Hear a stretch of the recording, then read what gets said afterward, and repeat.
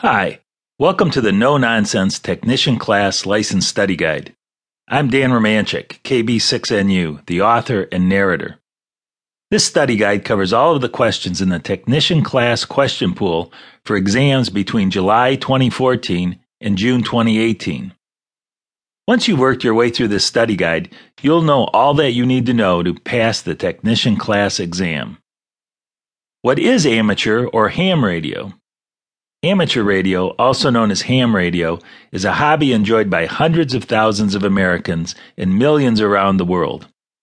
They enjoy communicating with one another via two-way radios and experimenting with antennas and electronic circuits.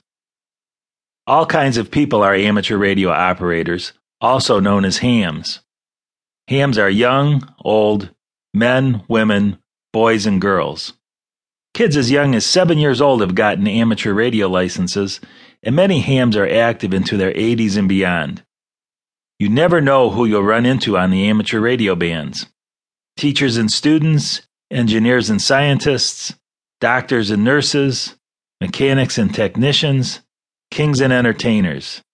I've even made contact with several barbers.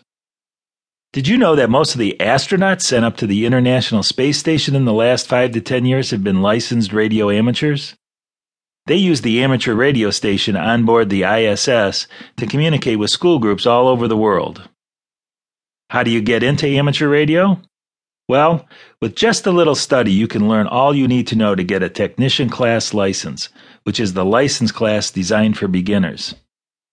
To get a Technician Class license, you must take a test with 35 multiple-choice questions and answer 26 of them correctly. The test covers basic regulations, operating practices, and basic electrical and electronics theory. Knowing Morse code is no longer required to get this license, nor any class of amateur radio license. Technician Class licensees have all amateur radio privileges above 30 megahertz, including the very popular 2-meter band. Technicians can also operate Morse code, or CW, on portions of the 80-meter, 40-meter, 15-meter, and 10-meter bands, and voice and digital modes on portions of the 10-meter band. How much does it cost? Basic study materials such as this study guide are inexpensive, and the license exam fee will be $15 or less. Once they get their license, most hams find it best to start with simple equipment and grow over time. A handheld VHF FM transceiver can be purchased for less than $100 new, and excellent used equipment is often available at low prices. All things considered, the cost to get started in amateur radio can be less than $200. Where do you take the test? Amateur radio license examinations are given by volunteer examiners, or VEs.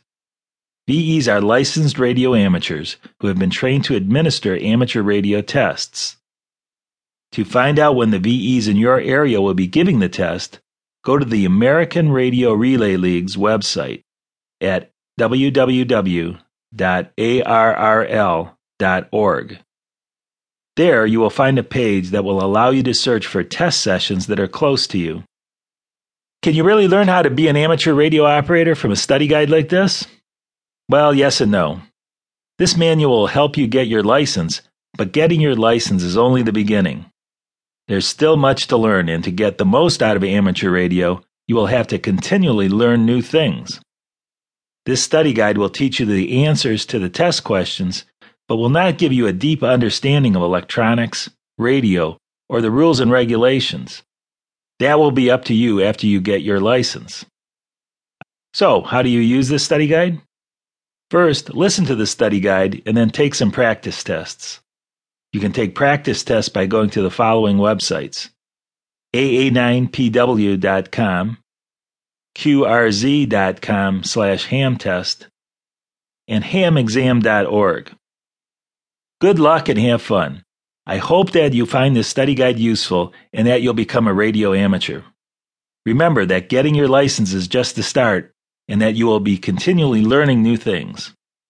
If you have any comments, questions, compliments, or complaints, I want to hear from you.